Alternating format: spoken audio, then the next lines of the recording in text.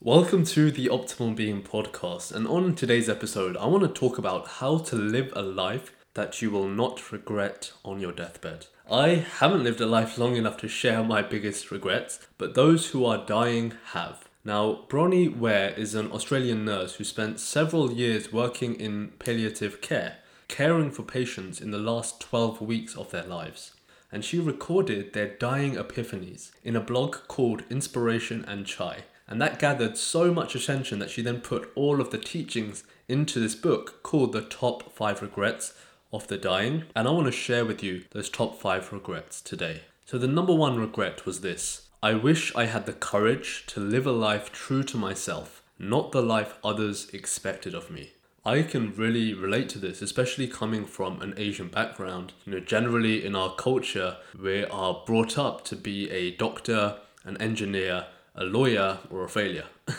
However, I give full credit to my parents for really allowing me to follow what I was passionate about. My dad always said, I don't care if you're the top doctor or if you're a carpenter, as long as you're happy.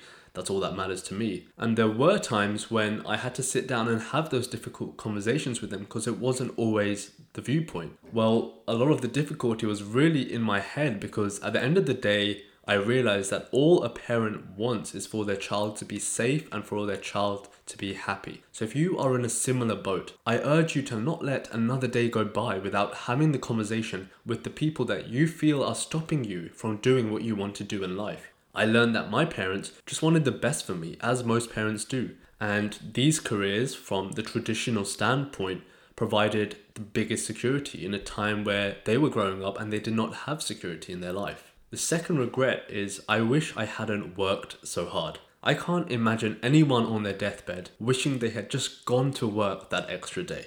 A well-lived life is filled with moments that were unexpected, moments that on the surface may appear plentiful, like having a cup of tea with your parents or your family, or watching your children's favorite cartoon on a Saturday morning whilst you're all in bed, or going to eat at your favorite restaurant with your significant other. Although these may seem to be boring, in reflection they are truly priceless, and only with the benefit of hindsight can we really realize the gift that they were. Number 3, I wish I had the courage to express my feelings.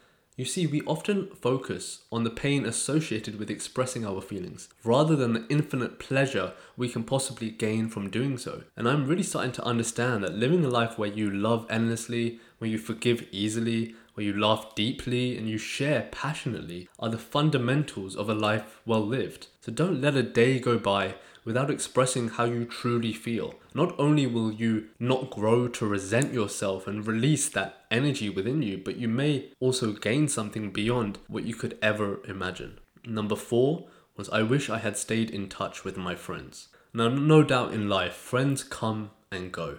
That's the nature of relationships. But there are some friends who we know will be there forever, yet we don't water the relationship, and one day we wake up and we realize that we are distant strangers. My dad used to always say to me, and he would say, put your hand up and count your fingers. So I would count my fingers to 5, and he would say, if you have 5 true friends in your life, you are truly a blessed person. And this was when I was young, and we all had lots of friends, and I was thinking, this is so silly, but in reality, it turns out to be completely true. So a friendship really needs nurturing. So don't forget to do your bit and don't let life get in the way or make up excuses as to why you cannot. Number 5, I wish that I had let myself be happier.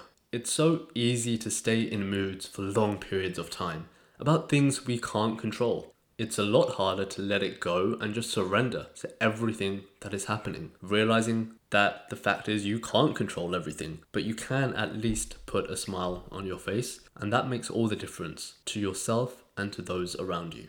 If you enjoyed this episode, be a light in the world, share it with someone that needs to hear it, or write a review on iTunes. It goes a long way. And for this week, only if you write a review on iTunes, just tag at The Optimal Being on Instagram or send it to me by email for your chance to win a transformation session with me. Thank you for tuning in.